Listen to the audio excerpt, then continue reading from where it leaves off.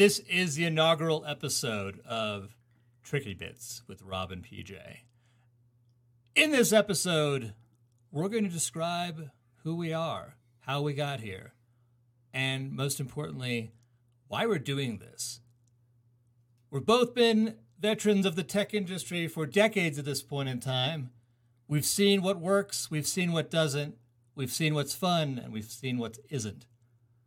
And we're going to be your guides on where tech is at, where tech has been, and where we think tech is going. So we're excited to have you on the journey with us. What is the stated goal? Where are we taking this?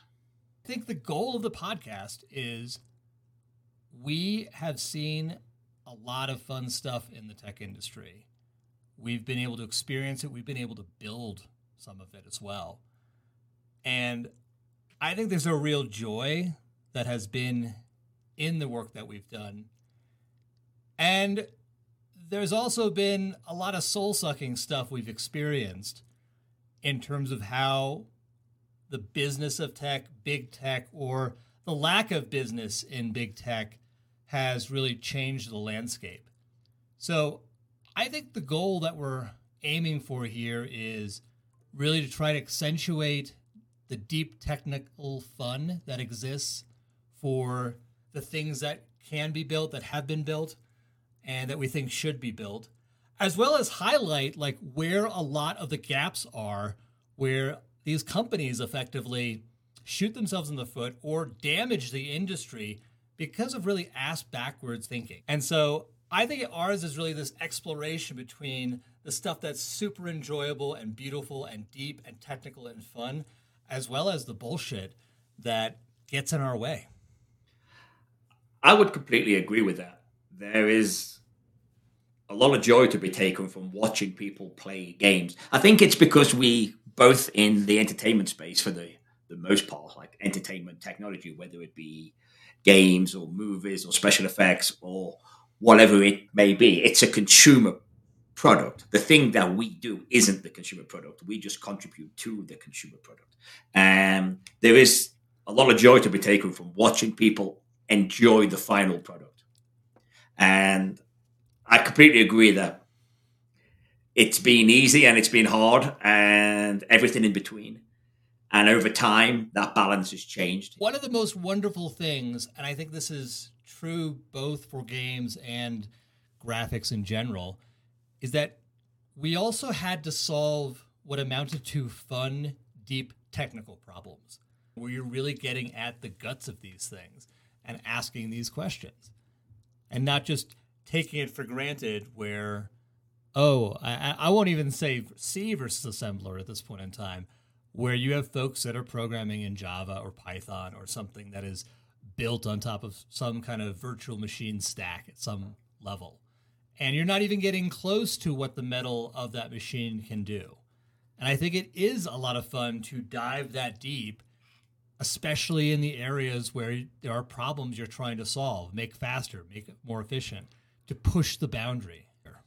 That to me is, I think, the essence of Tricky Bits. We're not going to be scared of going down to assembler or even transistors in order to explain something. I think we're going to expect a lot of our listeners, and hopefully we can present things in a way that doesn't intimidate people who doesn't understand it. We can explain it in multiple ways. But I don't want to step away from the details simply because there's a handful of people who might not understand it. Absolutely. I'll fully admit there was so many things that I took for granted, especially coming out of school or even as a nascent programmer, that really got uncovered for me, especially at Insomniac Games, when it really came time to figuring out how are we going to make this as fast as possible and as efficient as possible and as memory conservative as possible. And I found this life-changing, frankly, in terms of how I started to look at all the problems that came after that. It influenced me greatly at DreamWorks and beyond.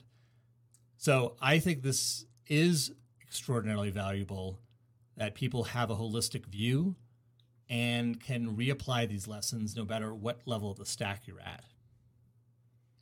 Yeah, I agree. I think a lot of it comes down to understanding the problem that you're given.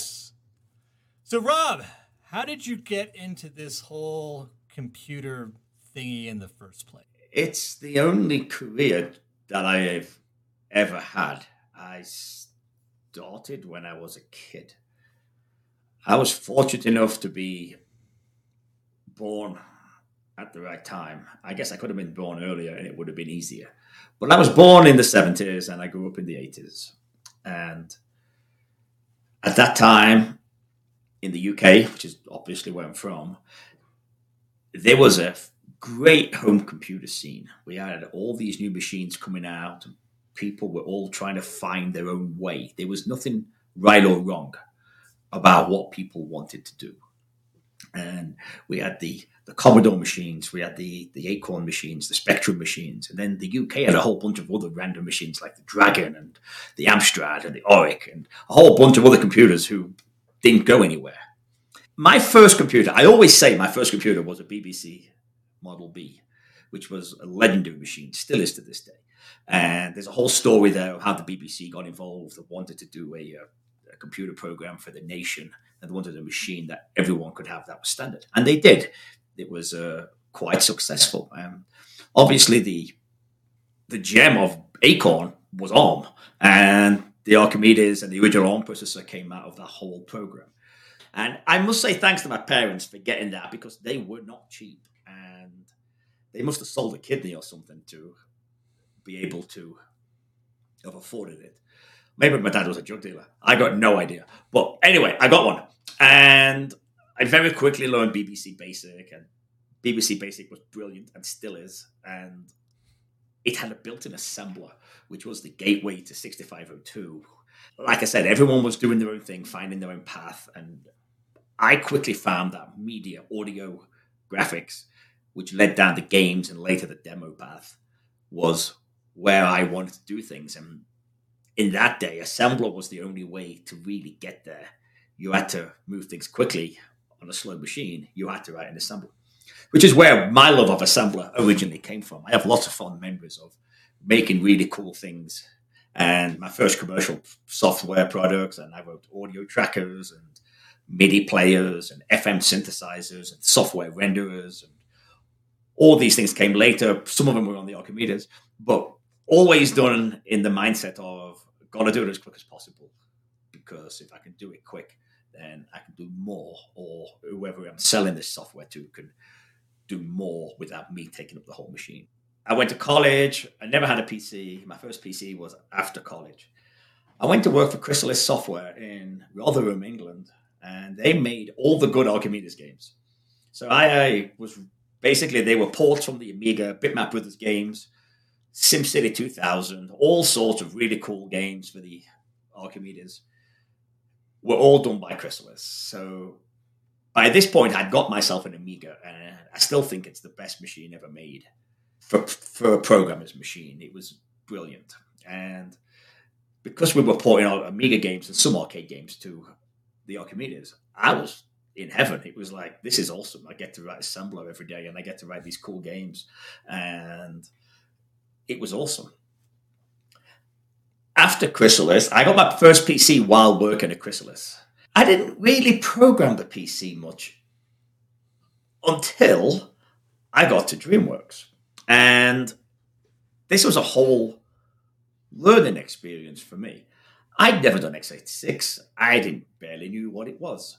I'd never used any of the PC apps. I did all of my college stuff on the Archimedes. It had word processors and printer drivers and laser printers and blah, blah, blah. I didn't need a PC. And it was much easier to program than a PC was. So when I got to DreamWorks, they're making Trespasser, and it was in a very sorry state. It was very low performing, very high memory, and obviously a PC. And this was my first time working in a big team making a new IP. I've done lots of ports. I've done lots of small teams. Some of these ports you could do by yourself. Some of them were two people working on the same port at the same time. And this was now a big team, and he did this and she did that. And that's how it was. And there was producers and long-term schedules and things like that. And it was all new to me. It was my first venture into today you would call AAA development.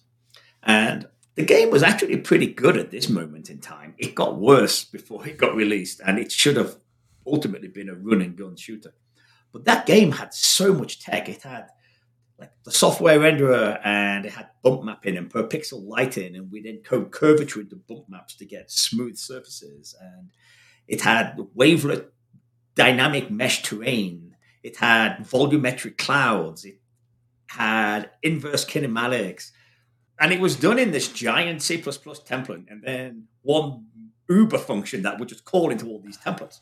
And that's where my hatred of C++ comes from, because trying to write that in assembler was a nightmare.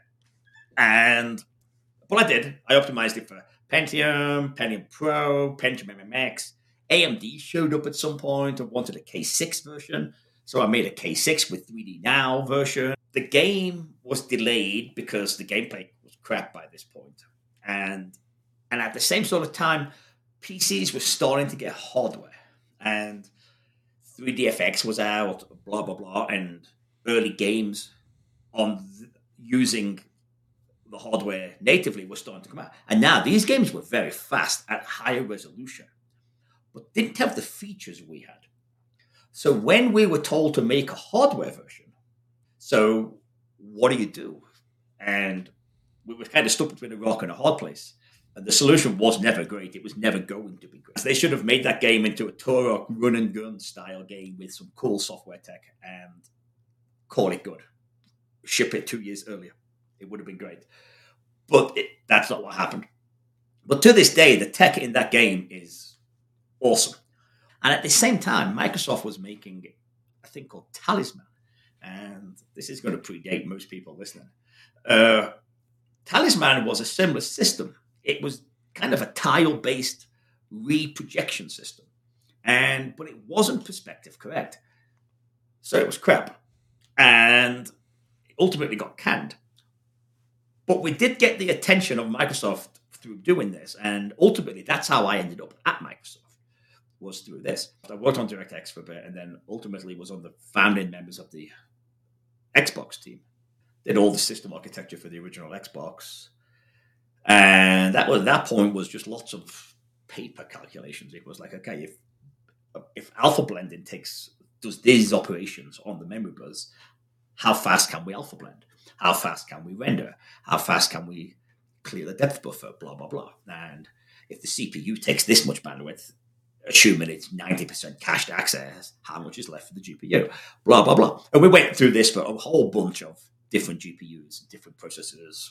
And the executives, a typical Microsoft decision, picked Gigapixel as the people to do it. It was a tile-based renderer, similar to Power VR today or Apple or something like that. And back then it was rubbish. Today I may think differently about it, but back then it was terrible.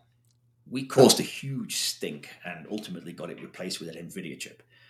I think if we hadn't have done that, Xbox would have gone the same way as all the other Microsoft consumer products they've made that's supposed to revolutionize an industry and never did.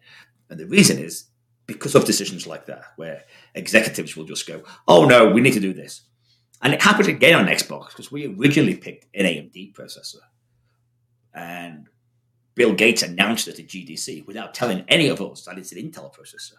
And we didn't even know that it had switched. And Steve Ballmer switched it. And his comment was, don't fuck up the Intel account. That was literally his words. And we're like, okay, so all that work we just did is now mute. And this x86 is compatible thing, it's true to a limit, but at the level we were working at, doing like buzz calculations, it's not even close to true. They're not even similar. So we had to go back to all that again and do it again with NVIDIA as well. So that was a kind of a mess, but very typical Microsoft back then of like some external person would come in and be like, well, do this. And they have say, and that's what happens. So for a long time, Xbox was on very, very fragile ground. It was almost just a bullet point on Microsoft's list of failed projects. And fortunately, that didn't happen. So we made the Xbox, we did the demos, we made those big shiny X's, which were kind of cool. Ultimately, I left Microsoft and first attempt at starting my own company. This would have been about 2001, 2. One. I started my own company. My goal here was I could help people make Xbox games because I know more about it than anybody because I built the damn thing. And it became fairly obvious that it's actually a viable business. But in doing this, I got involved with the PlayStation 2 quite a lot because everyone was making PlayStation 2 games with the Xbox games. And typically they were leading on the PlayStation 2 and porting to Xbox. There was a lot of things that were not similar. In fact, nothing was similar across those two machines. So porting was kind of tricky. I done lots of ports. I got the hang of these things. And that's what I was doing. And I only did it for about 3 or 4 months. And somehow, and I don't really remember how, I met Ted Price. And I don't know whether it was by fluke or whether it was through the PS2 work I was doing. I can't honestly remember how it happened. And it's like, well, we got a conversation going and it ended up like, why didn't you come work for us? And it's like, yeah, why don't I come work for you? So my dreams of doing my own business went on the back burner and I went to Insomniac. This was about 2001. It's Ratchet and Clank 1.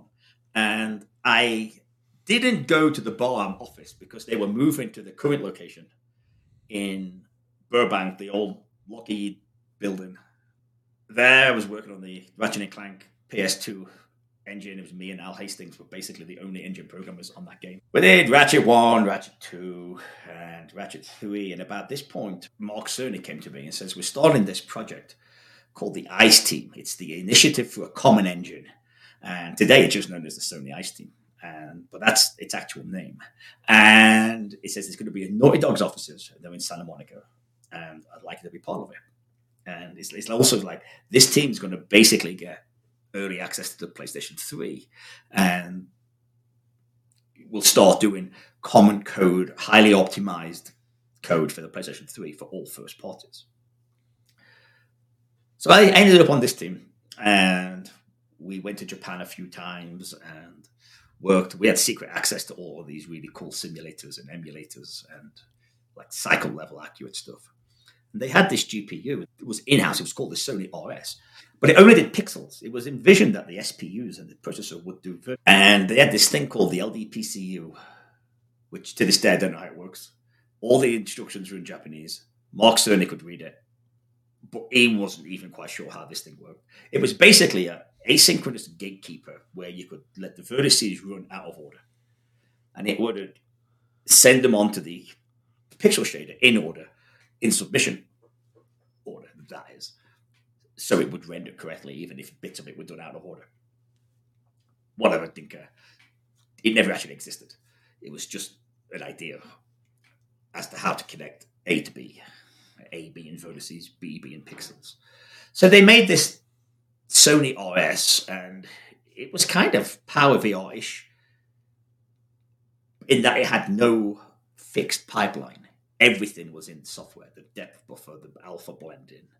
It basically made you do everything, which in some ways is great because you could do anything you wanted to. So we spent a lot of time looking at tools of how would you program this thing. And then we realized in doing this, you had to schedule it yourself too. So we're like, while waves go through the GPU today, and it automatically allocates based on resources that are available. And if you've got a shader that uses more memory, you might get less threads going through because you run out of local memory. Likewise, if you use a lot of registers, you might not have optimal number of threads because you're going to run out of temporary storage. You had to do all that yourself. And you had to trigger the passes yourself too. So you'd like go to here, stop, go do to here again, then continue. It was this whole kind of nightmarish scenario as to how you had to write these shaders. I wrote bump env. It took ages to write bump env mapping, optimal, no stalls at all. And it was all done on this simulator. I believe it was called Olive.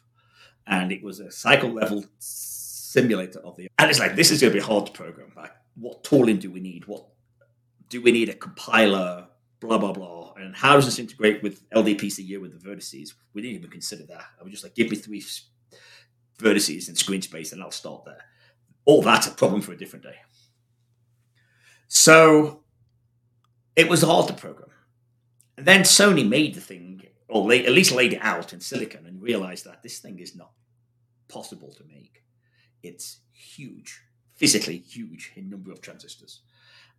And Sony weren't GPU architects. I mean, they were already behind NVIDIA and AMD at this point, and Matrox and everyone else who existed in the early 2000s. So they did what the first thing you would expect to do is you start cutting things. So they cut the things that took the most area, and that was all the good stuff. So now it was even harder to program and less powerful and ultimately useless because it didn't do vertices. So there was a bit of a panic. They started looking at, well, what if we put 4 SPUs in? Can we, or 4 cells? Can we render in software? So the ICE team were looking at like, how would you render in software with a 256K buffer in each SPU? Yes, it was just 256K SRAM, fast as hell, but that's all you got for everything. So that was code, data, DMA input-output buffers, and all of that. So we looked at software rendering. You could definitely write a software renderer, and it would be pretty decently quick. And again, it fit me perfectly because I've wrote tons of them by this point. But now you're competing with hardware, so like feature set starts to become really important. And shaders, how do you do a shader when you've got a software optimized renderer? How do you just drop in a shader and make it optimal? I mean, there has to be a boundary somewhere. And what happens if this SPU does this 32 by 32 block and this one does this 32 by 32 block? And what do you do with the boundary? And things like that. It was possible, but wouldn't be great, and it wouldn't compete with the Xbox 360, which has a real GPU. And that's ultimately the goal. Yeah, it was out at the same time as the 360 was coming out, and it had to compete. So then they looked at like, well, let's put 128 PS2 shader cores in it, and things like this, and weird esoteric things where we could have big blend units that you could just feed back into each other and do these multi-plus blenders, which is kind of how originally the NVIDIA GeForce, the original one, kind of had these blend stages. It didn't have shaders. It just had these blenders that you could program between each stage, and you could kind of get it to do various effects. So, no was the answer. Yes, it'll work. No, it won't compete with the 360. It was a DX10 class GPU, and the PS3 only got a DX9 class GPU in the end. Because in the end, they went to NVIDIA, and we prodded them. I had some contacts at NVIDIA from doing the Xbox stuff, and we kind of pushed them, Sony, towards that direction. It was very no at the time because it's Sony, and the Japanese culture is not one to go out and ask for help, especially from an American company. But it was the only way they were ever going to compete. So they went to NVIDIA, they got the RSX. It was kind of an oddball. It was never, exact chip was never used in any sort of graphics card. Obviously, it had vertices. So now, what do we do with the SPUs? We don't need them. They don't need to do vertices anymore. Now they can do anything they want. So the ICE team, going back to that, had this whole initiative now to like, what can we make these SPUs do? And the answer is, if you're doing first-party code, you can make them do anything you want. If you're porting code, like the Unreal Engine, you're screwed. Because everything was DMA-based. You had the DMA in, process, DMA out. There was no, I'll access this memory. You could access it and DMA it and write a template to hide it, which I think is what Bungie did. They could just run code on the SPU and it would silently DMA in the background and cache and things like that. We, being first party, took the opposite approach, where it was just make it work. Do whatever you need to do. Doesn't matter how ugly it is. And that was the saving grace of the PS3. It wasn't the NVIDIA chip. It was less powerful than the AMD chip in the Xbox. The saving grace indirectly was NVIDIA because that freed up the SPUs. And it could have been any GPU, to be honest with you. But having those SPUs for physics and audio and particles, and in the end, we're like manipulating frame buffers and command buffers and all sorts of really questionably dodgy things on the SPUs. Initially, we didn't have register level access to the GPU, and NVIDIA was very adamant that we would never get it, as they always are. And they gave us OpenGL. That's all we got was OpenGL. And it's like, oh, this is rubbish. But they screwed up because they printed on the debug TTY, they printed address of command buffer is here. So it's like, oh, okay, I'll just point the debugger at that and see what you put in it. And So we'd call GL and we'd look at the command buffer, and it's like, yeah, that's actually the command buffer. And it's like, if I put my own data in there, it'll execute that too. And we soon figured out like lots of the structure of the command buffer. I quickly realized it's the same kind of format as the Xbox was. So all bits started to fit together. So we went on a whole project here of reverse engineering the RSX. And we made this thing called IG Render, which was Insomniac Games Render, and also Ice Render. 2 projects doing the same thing. And we'd just share as much information as we could find. And we very quickly figured the entire GPU out, including instructions and instruction formats and everything. It took quickly being a year or 2. It took a while.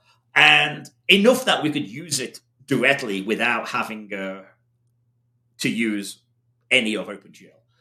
You had to call something like, if I remember, you'd call like GL flush. And in one of the registers, when it returned to you, in one of the volatile registers that the compiler doesn't have to restore, it left the pointer to the control registers. So you could call it, and you had to pull like R12 or something like that. You'd call this function, extract R12 into a variable, and that was the DMA controllers for put and get, so you could now start and stop the GPU yourself. Ultimately, all of the stuff we reverse engineered and made inline in our own code, ultimately, years later, became part of libGCM.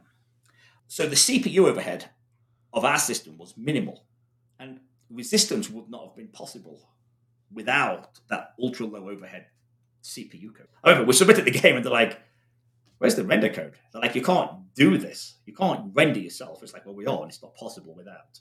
So we had a whole fight with them after, like, it has to be this way. And in the end, they're like, just make it all ice render, get rid of IG render, make it all ice render so it's at least kind of supported. And we'll allow it. And the reason they won't allow it is they hadn't tested all the register combinations. Like if you set a texture, you set it A, B, C, D, E. You write to the register in this order. But if you set A, B, and then later on set C and D, and then reset A, and then set E, they weren't quite sure what the GPU was going to do. And it ultimately didn't do anything. But they hadn't tested any of this, so that's why they won't let us do it.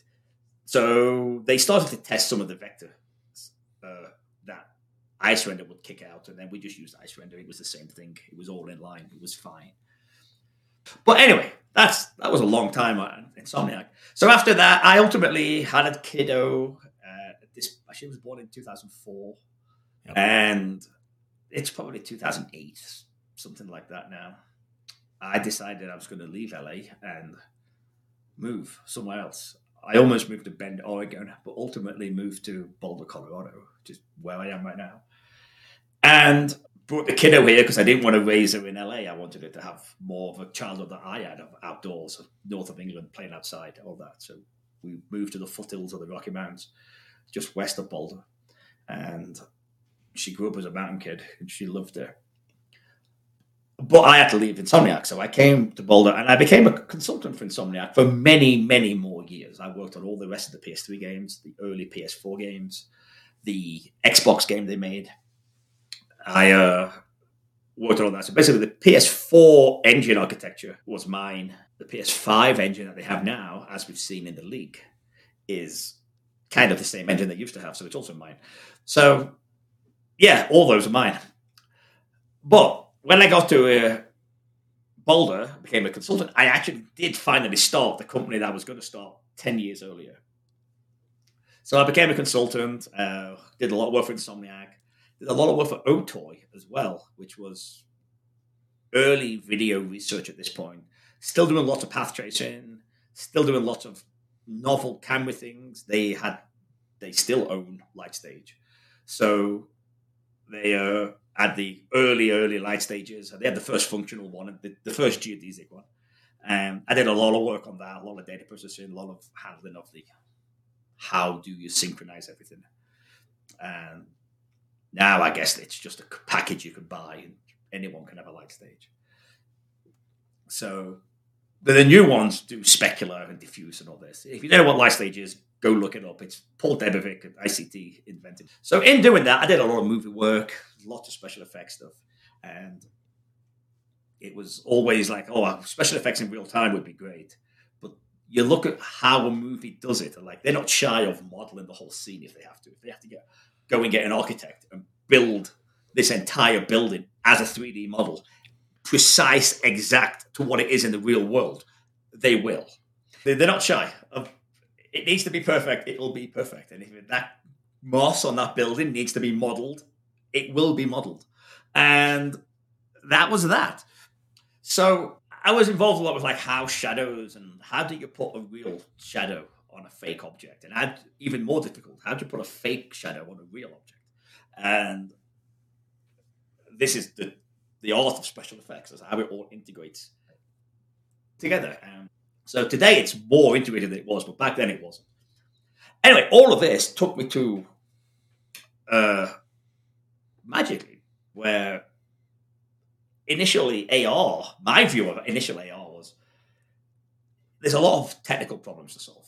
There's a lot of things that have to be in place to make AR or VR work at all, like head tracking and prediction and abusing command buffers to get that prediction data into the GPU at the last possible second. But once this is solved, it's a commodity product. So I did a lot of that work. It was all low level. I always loved that work. So I did a bunch of that. And then a lot of it was how to use AR. And this still hasn't been answered. My view of AR, the ideal AR is a movie special effect. It's indistinguishable from the real world. It's fake, but it integrates with the real world perfectly. Yeah, not going to happen. But one day it might. I think today AR's in the mid 1970s computer graphics. You can have pixels, you can have jagged lines. It has to be pink apparently because everything in AR seems to be pink. So maybe it stands out. I don't know. But pink's everyone's favorite color.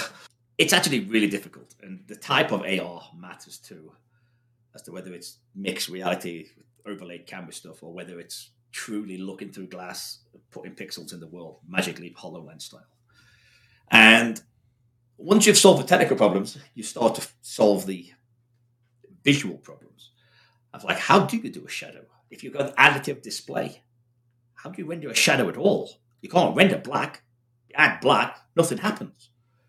So how do you even put fake shadow on a fake object? I have a coffee table, I have an object, I want to cast a shadow. Technically not possible with AR because you can't render black.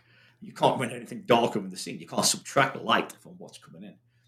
So you've got to invent all these new techniques of how do you do it? And some crude ways of doing it was just render a gray polygon over the whole screen and then you can subtract from the gray to make it look like there's a shadow, but that reduces the contrast and dynamic range of the rest of the scene, and there's all issues with that. So, and then you get into lighting of okay, I have an object that's in a room and the light turns on. How quick does that object in your glass have to respond to the fact there's now a light in it?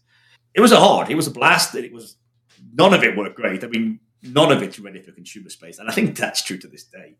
This was 2015 or so, and so almost a decade ago. It wasn't great. The work was great, but the results were impossibly difficult and so demanding. Your vision system as a human is so good at spotting defects. Your vision system's not great at all, technically, which is why AR works at all. But it's incredibly good at spotting defects. And if it's something it doesn't like, you'll just focus on that, and it's really difficult. So after that, I went to Daiquiri, did more AR work, and Daiquiri was not meant to be. They're the ones who convinced me that AR is practical and viable in a very controlled environment. And enterprise industrial is that controlled environment where you could say, these lights have to stay on all the time. That window has to stay closed. Consumers don't live by those rules. So AR in the consumer space is much more difficult. But Daiquiri did indeed have an enterprise system where you could wear glasses and it would show you, take 2 of these, 1 of those, put it here, do this, do that. And it would watch you and tell you what to do. And it was kind of decent in its environment. Something else Daiquiri was working on at the time was holographic displays. Seamus was doing these. And we had these crazy LCOS devices that would basically change the refractive index of a pixel. And by changing the refractive index of a pixel, you can bend light. And if you can bend light, you can make holograms. So we had these real-time holograms. They were this big, like minuscule things, but you could put lenses there and make it bigger. It was so it was a projected hologram from one plane, and you've got a hologram in space, and it worked great. We made a whole API so you could render. It's like a GL type API, so you could render things in holographic space, and it was color too. That tech got spun off when the company went down. That got spun off into a company called Pacific Hologram, which Seamus ran. And I believe it still exists. Their website still exists. It's still in stealth mode, according to the website. But maybe I've just spilled the beans. Ultimately, I stopped doing that, and I actually missed a bit in all this. In all of this, there was the Ratchet HD collection, which is before I went to Magic Leap. As I said, I started this company. I always wanted to start. I worked for Otoy. We did all that. In all of this, Sony decided that they wanted to make a PS3 HD collection of the Ratchet PS2 games. They were looking at some companies like, oh, we'll just port it to C and do all this. And it's like, I don't think you realize what you're up against. The engine's straight assembler. There's no C in it at all. And it's all very DMA driven and very asynchronous with all the vector units. I think as Ted Price who says, the only people who could do this is either us or Rob, because he's now a consultant and he wrote the damn thing. So Sony came and was like, yeah, make this game. So I ended up making the HD collection of the PS3 with a company called Idle Minds, who were in Broomfield, which is next to Boulder. And basically because they had testers and DevNet access, and they were PS3 developers, so it was easy to do it with them. But yeah, it involved reverse engineering the entire game, and there's a whole story there as to like we couldn't recover any of the assets or the tools, so we did it all from the retail disk. So it was the best way to go in the end, but kind of a nightmare at the time. So, but anyway, that was before Magic Leap. Then Daiquiri. Then I still had this business the whole time I was at Magic Leap and at Daiquiri. I still kept my company in the background, not doing much. And that stayed true, did a bunch of contract work for many different companies. And ultimately ended up at Apple. And that's when I finally shut my company down, because Apple being Apple, there's lots of rules. And worked on the Vision Pro. Yeah, indeed. Worked on the Vision Pro, and again, more AR, but this time, not real AR. This is now projected mixed reality, as they call it. I call it projected AR because it's from a camera. And you're not looking through you're not looking through glass, which you project light into. You're now looking at basically a VR headset with cameras that capture the real world, render on top of it, and then present you the whole image, which is very different to real AR. It's much easier to handle latency in the mixed reality Apple-style projected AR than it is in the real world AR. Because real AR, the real world's going to do what the real world does, and there's nothing you can do to stop it. Whereas with the camera-based AR, you can subtract light, you can do anything you want to do. But you have all the display problems and all things like that. So I did that, and I left Apple a year ago. And Vision Pro comes out next month. So we'll see how it is. It's pretty, for what I remember of it, it's a pretty nice device. And I still don't think it's consumer ready. No matter who makes it or what they make, the technical problems of living in the real world are far bigger than the technical problems of making the device work. As we found out at Magic Leap, as we found out at Daiquiri. I don't think Apple have the staff or the inclination to solve those problems. Apple's not a special effects company. They might solve the technical problems really nicely. They might have displays. They might have super low latency. It might have great head tracking.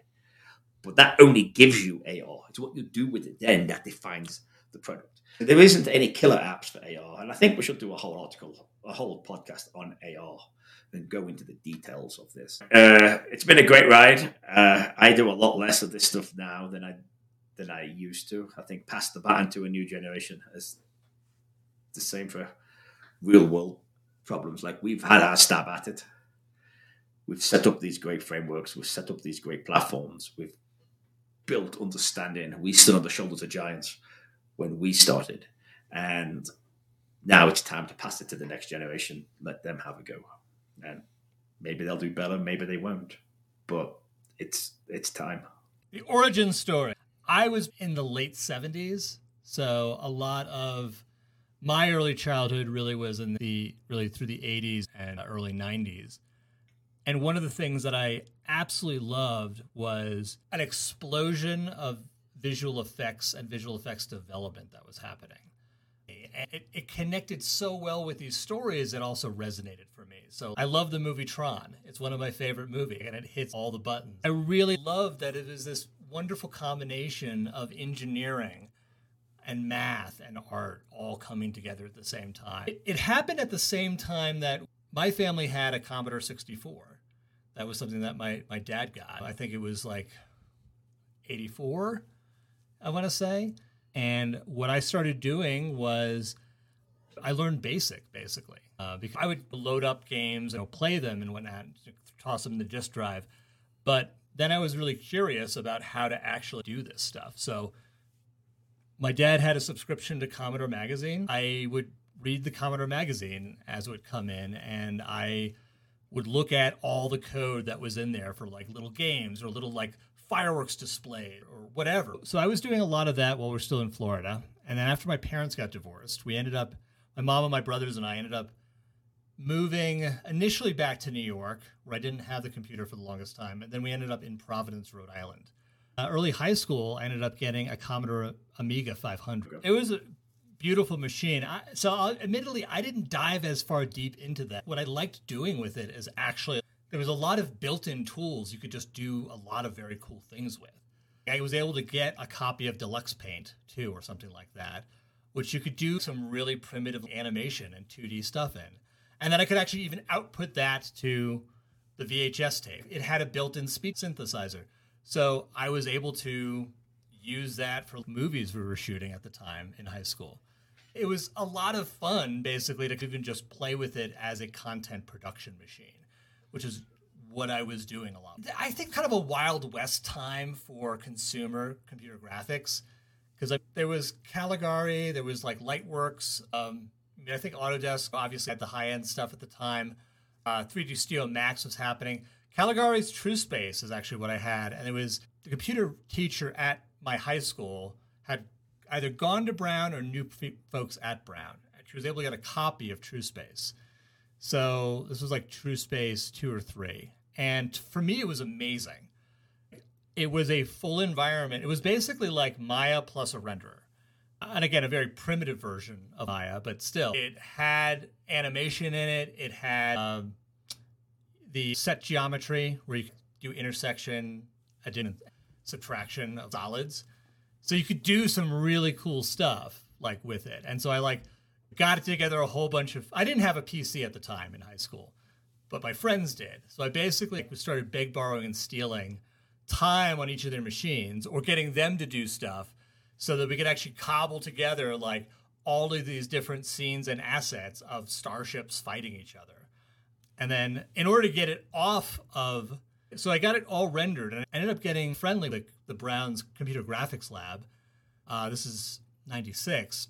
And I was able to do stuff there and render it there. And then they had, I think it was Media Composer at the time, where I was able to actually output the scenes onto VHS.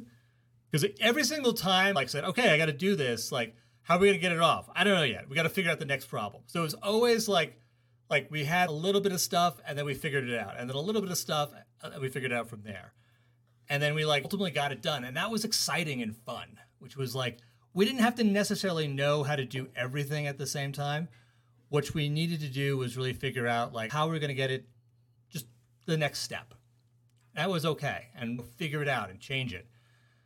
So I ended up going to Boston University because I went there because we couldn't afford really any other university. So I was able to go there on scholarship. And the comical thing is I was excited to do computer graphics type stuff, but I had misread the course catalog. So the course catalog had computer graphics in the computer science department versus the computer engineering department. So I actually ended up going to the computer engineering department. Boston University was unique in that it had a computer science department that came out of its math department and a computer engineering department that came out of its engineering, like electrical engineering department. So we actually had both of these things, which were similar, but tended to have different foci.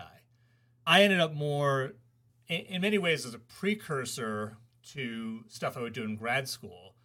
I ended up taking a lot of like signal processing courses. We had some basic courses that we had to take. So like just understanding convolution, understanding like digital processing. But then I took the graduate level courses because you needed to take a couple of those in order to get your undergraduate degree.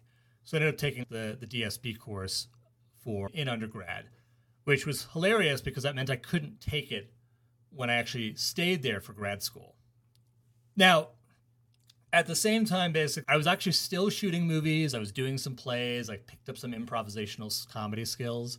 And then after I got a PC and I got a board where I actually could pull in the video, I was starting to do editing of those videos in Adobe Premiere 4.2. At the end of BU, my undergrad, I didn't really plot out stuff very well. I tried to get into MIT's Media Lab. I didn't get into MIT. So it was the second time they rejected me. But what happened was I ended up getting a couple of professors at BU that were doing computer vision in the computer science department and a lot of image and video processing in the computer engineering department. So I was able to swing it to take courses both ways. Finally got my graphics course there. And this is I'll tell a tragic yet comical story at the same time of why I never properly learned rasterization in a second. But at the same time, during my first year of grad school, I actually picked up a consulting job working for a financial company on Wall Street because my dad used to work there and he had some people who needed to do actually turned out to be some database stuff, which I didn't know anything about. But it was like, all right, well, let's just learn this stuff on the job, figure it out, make some mistakes. And so I picked up a bit of SQL, did a bit of Java. I didn't know Perl at the time. It would have been really useful for doing the parsing I had to. But so I did that for a year while I was, my first year of grad school, which I was also doing as a teaching fellow, teaching algorithms. So I actually helped teach the algorithms course, and I was the only person to volunteer for that one because I found it interesting. So I ended up, Spearleys and Kellogg was in Jersey City. My grandparents lived in Queens, New York. I used to take the train from Queens to underneath the World Trade Center, the Twin Towers, and then hop another train to go to New Jersey. I stopped working there August of 2001. And the day that I was supposed to learn rasterization, and they still had the course that day, was September 11th, 2001. So I missed that class, probably for obvious reasons that day, because it was just a crazy day at that point in time. And then I learned ray tracing fine, but never properly learned like rasterization. It was always a little bit of a chip on my shoulder for that one. But I'll admit, I was a little bit listless in grad school. I couldn't quite figure it out. I did squeak by with my master's project at the end, which was this goes back to my movie thing. My master's project was trying to use stereo cameras to improve lighting for green screen. And doing stereo reconstruction at the time was a pain in the ass. It was basically doing it in a block matching system with some map estimation on top of it to try and constrain it a bit. But it was some fun stuff where I was able to take the two stereo images, and because it was a green screen, I was able to take advantage of the alpha value you can get out of it and use phase correlation as an initial seed for your map estimation for when you're doing the actual stereo stuff. So it was there was a couple cool things there. It wasn't in the end particularly practical, but it was squeaked me by. And then after that, I headed out to LA. So I and a buddy took 3 weeks to drive out from Rhode Island because I knew a lot of friends and I couch surfed the entire way. And then in LA, I didn't actually have a job. I crashed at a cousin's place for a little while and worked a lot of odd jobs, from doing some marketing assistantship to technical consulting. And then I ended up at, I answered, this was when I was using Craigslist at the time, to answer for a position at USC's Institute for Creative Technologies. So ICT, which is where Paul DeBevic was at, he was doing like light stage stuff there. I was not working with Paul. I was working offsite in this little warehouse in Marina del Rey called Flat World. And their concept was, because they were working a lot with the military, send a UAV through to collect cloud data points, reconstruct a 3D scene from that, and then have all these screens you could put up so that people could train through it really quickly.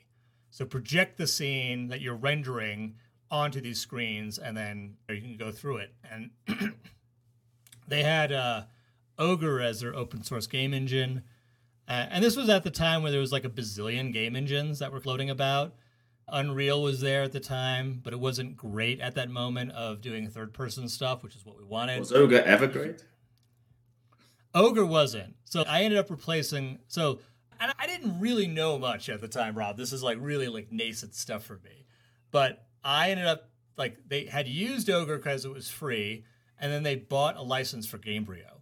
They're like, use Gamebryo. And I was like, all right, let me figure out how to put this thing together. So, like, I had, like, figure out how to, like, just do all of this stuff. I ended up rewriting the whole system with Gamebryo clients because the Ogre one, I can't remember exactly what happened, but it failed. There was a day that came where I had gotten everything up and running, but we just hadn't done the switch yet from the Ogre one to the Gamebryo one. And this day where they were, like, having people come by and see it, we had to switch it. So it was, like, it was a little trial by fire, but it worked. And then I augmented with a few other things. I did one of those things, like everyone writes their own ray tracing engine at some point in time, especially in college. I made the questionable decision of writing my own scripting language for this thing, and that was a very bad idea. Later on, they replaced it with Lua, which was a much better idea. Around about the same time, because we had seen a bunch of success, this is back in 2004, there was this virtual soldier project they wanted to do, where, again, the concept for it at the time was that there was significant cultural differences between, let's say, the U.S. and other, like, at the time, we were in the U.S. was knee-deep in the Middle East for Gulf War II. And the idea was, like, there could be certain things that are considered aggressive by American standards that were actually just part of the culture. So what they wanted to do is be able to have soldiers train with kind of these sort of culturally appropriate modules so that you could get used to the cultural engagement and do this at scale to effectively prevent, like, bad things from happening, like shooting people.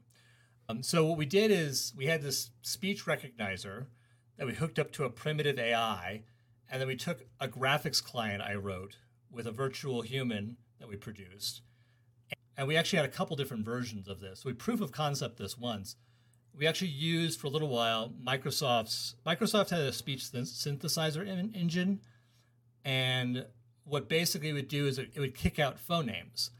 And then we would map those to visemes that we would then use to animate the face in real time. It didn't look great, but it was cool that we could do it on the fly. And then we projected this onto this piece of plastic that, if you lit it properly, kind of looked like a hologram. So I did that for about like a year and change. And then I tried to get into DreamWorks Animation because their compositing group had an opening. And I didn't get the job. But it was just after I had interviewed with Insomniac Games. And I had gotten an offer from Insomniac. And when I asked DreamWorks, like, because they said I didn't have production experience. And it's always one of those things, like, how do you get production experience if you don't work at a production company? But I asked them, like, would a game company count? They said yes. So I immediately said yes to Insomniac Games, which kicked my ass.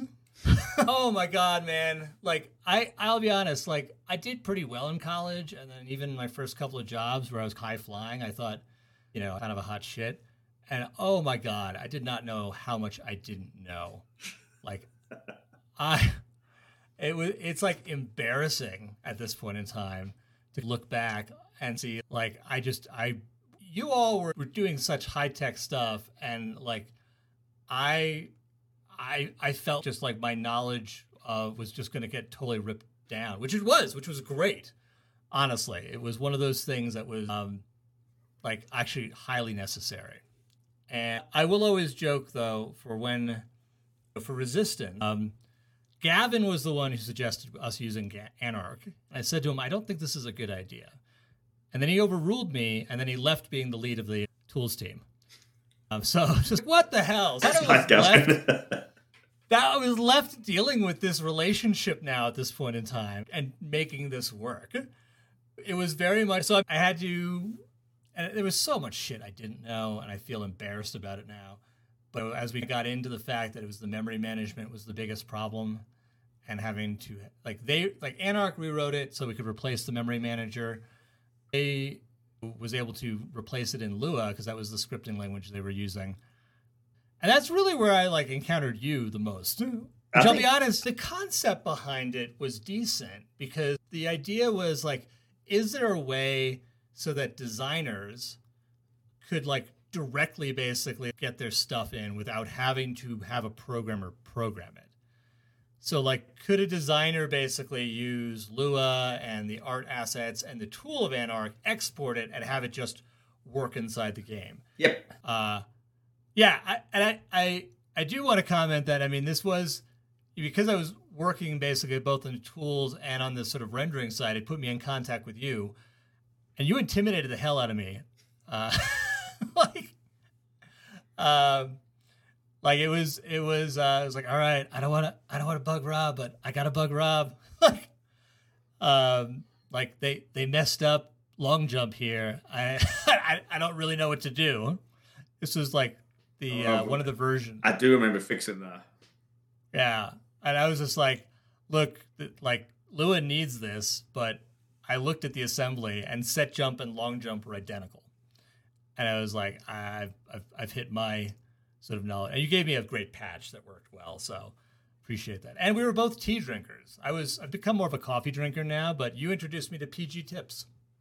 Still drink PG Tips. I have a coffee in the morning. I've got one in my hand right now because it's nice. I remember the day you actually headed out from the office and you dropped off your stash of tea with me, and I was always touched by that. So anyway, I was there for the end of Resistance, and then comically, I was not going to be put on Ratchet. I was going to be put on Resistance 2. And I actually was also talking with Sean McCabe at the time because he was looking for a new audio guy. And I was helping him put together like interview questions for audio because of my signal processing background. And instead, basically, that was going to be a possibility of heading over to the audio side. But there was a tools opening on the rendering team, the lighting/rendering team at DreamWorks. So I tried for them again, and then I got it that time. So I ended up heading over to DreamWorks Animation, which kind of was that dream I had of working in the movies. So I spent the first year and a half as just like a programmer, and I was on the lighting tool for 3 weeks making improvements. And then after that, they were doing what was called the mini farm, which was basically a distributed renderer, interactive renderer, basically. So they would take a few machines and they wanted to split it up so they could have better iteration cycles before doing the full-blown render. So I was the second person put on that, and I was able to figure out a bunch of stuff. And then after that, they kept me doing different like rendering things. Like I worked on like speeding up, because the way the DreamWorks renderer worked was 2 passes, one which was a primary visibility cache, and then the second, which was the lighting pass. And it turned out that if that primary visibility cache was nearly enough for both eyes, so you could actually just render a few more polygons for both eyes and then light both at the same time. And if you didn't really care about camera-dependent stuff, which a lot of time you didn't, depending on what layer you're talking about, you could actually just light it once, and you get some pretty impressive improvements in terms of rendering times. So anyway, I did that, And then I got tapped to become the tech lead of rewriting the lighting tool because DreamWorks had hit a scalability issue. And a lot of the artists were actually not doing lighting anymore. They were doing like 80% of their job was file management because the tools no longer, like they were built with this notion that they could hold the entire context of the scene in memory at the same time. And as you started to get like foliage and fur and giant like crowds, like just was not possible anymore. So the idea was like we wanted to write these tools from scratch and also reinvent the workflow, which was, it's funny because when I went into DreamWorks, I was like, man, this code is nowhere near as efficient as like what Insomniac was doing. And I had, again, a bit of an arrogant chip on my shoulder by that point in time again. But then having to rewrite tools for this magnitude and scale, I was starting to get hit with a lot of like humbling lessons at that point in time. And I got in my head, and then we just kept figuring out problem after problem. One of the things that happened was the sort of, I spent a year and a half studying how the lighters worked, like figuring out and talking with all of them. And I came up with a system that I thought was really going to be awesome. And they all agreed to it. They thought it was great. We implemented it. It was terrible. Like they hated it. So then that was one of those existential moments of the project. And then some folks on the artist side changed. Some folks on the engineering side changed. And ultimately kind of figured out basically what they took some of the concepts that I had and kind of reworked it. And one of the fun things here was that when I looked at the stuff they wanted to do, I realized a notable, it would be inefficient, but a version that was able to get up and running was effectively to go back to my old database days. And I was able to effectively, I created an API that was totally clean, but underneath the hood, I was able to use SQLite effectively as an engine because so much of the stuff was really just about managing like how lights were attached to other things. And so like underneath the hood, I had an implementation that used this basically just to get the job done. The reason I mention this is because it's right around the same time that we hired Mark over. And the API had none of that SQL stuff inside of it. Mark came in, he was able to rewrite the entire implementation to be vastly faster and more scalable. So I do want to give credit where credit is due. I was able to get it up and running, but it was always one of these things where it was like, at this point in time, when he did it, kind of the third iteration we had on this thing. So it was definitely like each time we got like closer to, hey, it's on its feet. Now it's really functioning well. Now it's super fast. But it's funny because it's right around the same time as I was getting that project done. DreamWorks had been great, but the projects that were available were starting to dwindle. And it was around the same time that Google reached out to me. And this was actually after I had met Jen, who's by that point actually was my wife. It's a whole separate story. After we'd known each other for 6 months. And I had my eldest on the way. Google had reached out a few times over LinkedIn. I kind of ignored them. And then Jen was like, you probably should just respond. And so I was curious at the time about whether I could make it through the Google interview process, just to see, was it possible? So after that fourth time, I did the phone screen, I did the interviews, and then I ultimately got an offer, to which I said no to 3 times. Because I still really loved working in movies. What Google was offering me wasn't that great. And then, we sort of figured out there was one possibility of going over to the Niantic team, which would have been interesting. Mark Dodderman's group. I'm not sure if you've ever met him or Yep. Yeah, I figure you might. But they were only doing internal hires, so I headed over to photos. And it happened actually around the same time as my daughter's birth, so I did a reset. But I'll be honest, and I spent a lot of years over at Google in that first stint in 3 different teams, kind of feeling out of place because that big tech culture of you got to do it perfect the first time and write long grad school-like documents to actually do the designs. And the stuff didn't really connect with users, but we were doing it because it was complex. All of these things ran pretty like anathema to how I had come up in the industry, which is like solving problems for people, doing it multiple times, being okay with being wrong, and pivoting where you needed to. So I struggled quite a lot of trying to figure out my place of just what the hell's going on here. And it was like, okay, maybe it's me. Maybe because like every single time I was like, maybe I'm not learning the right stuff, or I haven't. I really realized that there was my perspective on the business was vastly different from big tech's perspective on business, which is that when I was in Wall Street or at Insomniac or at DreamWorks, I got it. And I got what the business was. Especially at Insomniac and DreamWorks, we sold content.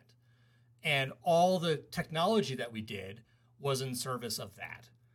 And I realized that Google had a whole slew of cost centers, but they weren't actually connecting the dots to the business model underneath. I then tried to say, okay, let me see if I can propose some projects to actually see if can we make photos money. And we tried to do it through ads, and it kind of worked. Kind of some interesting engagements, but ultimately the product area wasn't that interested in it at the time. This is back in 2014, after my twins got born. So I tried a couple things. They got shut down. LA was not working out for me and my family at that point in time. So then someone said, well, why don't you check out Boulder? And I was like, that's crazy. I could never leave LA. And then I started looking at Colorado, and it was like, all right, this seems interesting. So we came out to Colorado. I stepped foot in it the first time, October 21st of 2015. By December 17th of 2015, we had closed on our house. So it was just like, bam. Yeah. And I had remembered that you were out here. And so I was like, oh, let me contact Rob. And we after I got here, we got to chatting again. I got to have a beer every once in a while. So I came over to Google, went to payments, which was, again, a sort of thing where it's a globe-spanning thing for Google. I was like, we should make this into an actual product. They didn't want to do that. So then I went to a different ads research group, and they were doing some image stuff, which was the last straw, gasp for me at that point in time, where I was just like, I felt very much like a cog in the machine and not really doing much of anything. Someone I'd worked with at Payments had become the CTO of Major League Baseball, who had created an office in Colorado. So I was like, all right, let me try that. And I head over there because I wanted very much to do AR, because they've got all these great scans of all the stadiums and whatnot. But it also happened to be the same time when the Supreme Court struck down the law against sports gambling. So then all of a sudden I became effectively the manager of a new team, which was to create a gambling light app. I still wanted to try and keep the AR thing alive, which is when I tried to get you involved, but they struck that one down, which was sad. And again, it's all about what kind of the winds of the business have at that point in time, and sometimes it's just what's trendy and hot. So I learned a lot more about gambling than I ever expected to. So I went to Vegas a couple of times, which is not my place, but I had to go there to actually understand the legal side of this. And then around the same time, so my wife was pregnant with my fourth child. Some of my friends at Google said they were getting serious about the business side of things. And I let myself get fooled. And I headed back over to Google again, this time as an engineering manager, where I had an absurd number of reports right before COVID hit. So I learned a lot, basically, about how to manage a team remotely at that point in time and get projects done. Tried to basically, so I tried again to try and pivot into kind of more the business side, but Google really wasn't having that even then, which is super bizarre, especially where they're at now. And then I joined a risk team for a little while, and then finally I was like, let me see if I can get back into media. And I headed over to Twitch. Until yesterday, when after having reformulated a team last year, getting us all together, deprecating a product, doing lots of stuff, Twitch decided to have layoffs. And I think one of the big takeaways as I was going through all of this was much like where I really started from this really strong place for wanting to do content, graphics, computer animation, games, and having it really be something impactful to people. There's a lot of it where I lost my way, just by increments. And a lot of what I'm excited about now, that I think that there's actually a tremendous analogy between that and what happened with big tech, which was a lot of like really awesome stuff that they legitimately went after and then kind of got lost in the morass along the way. So what I'm excited about now is being able to figure out better pathways, not just to like getting back to the content side, the visual side for me, but where there are lessons more generally that can help out the industry, where the stuff that we're doing here can actually have positive impact so that people aren't as lost. People have a vision. People have a goal that they're really going after. So that is like one of the meta things for me that I'm excited about for all the stuff that we're doing.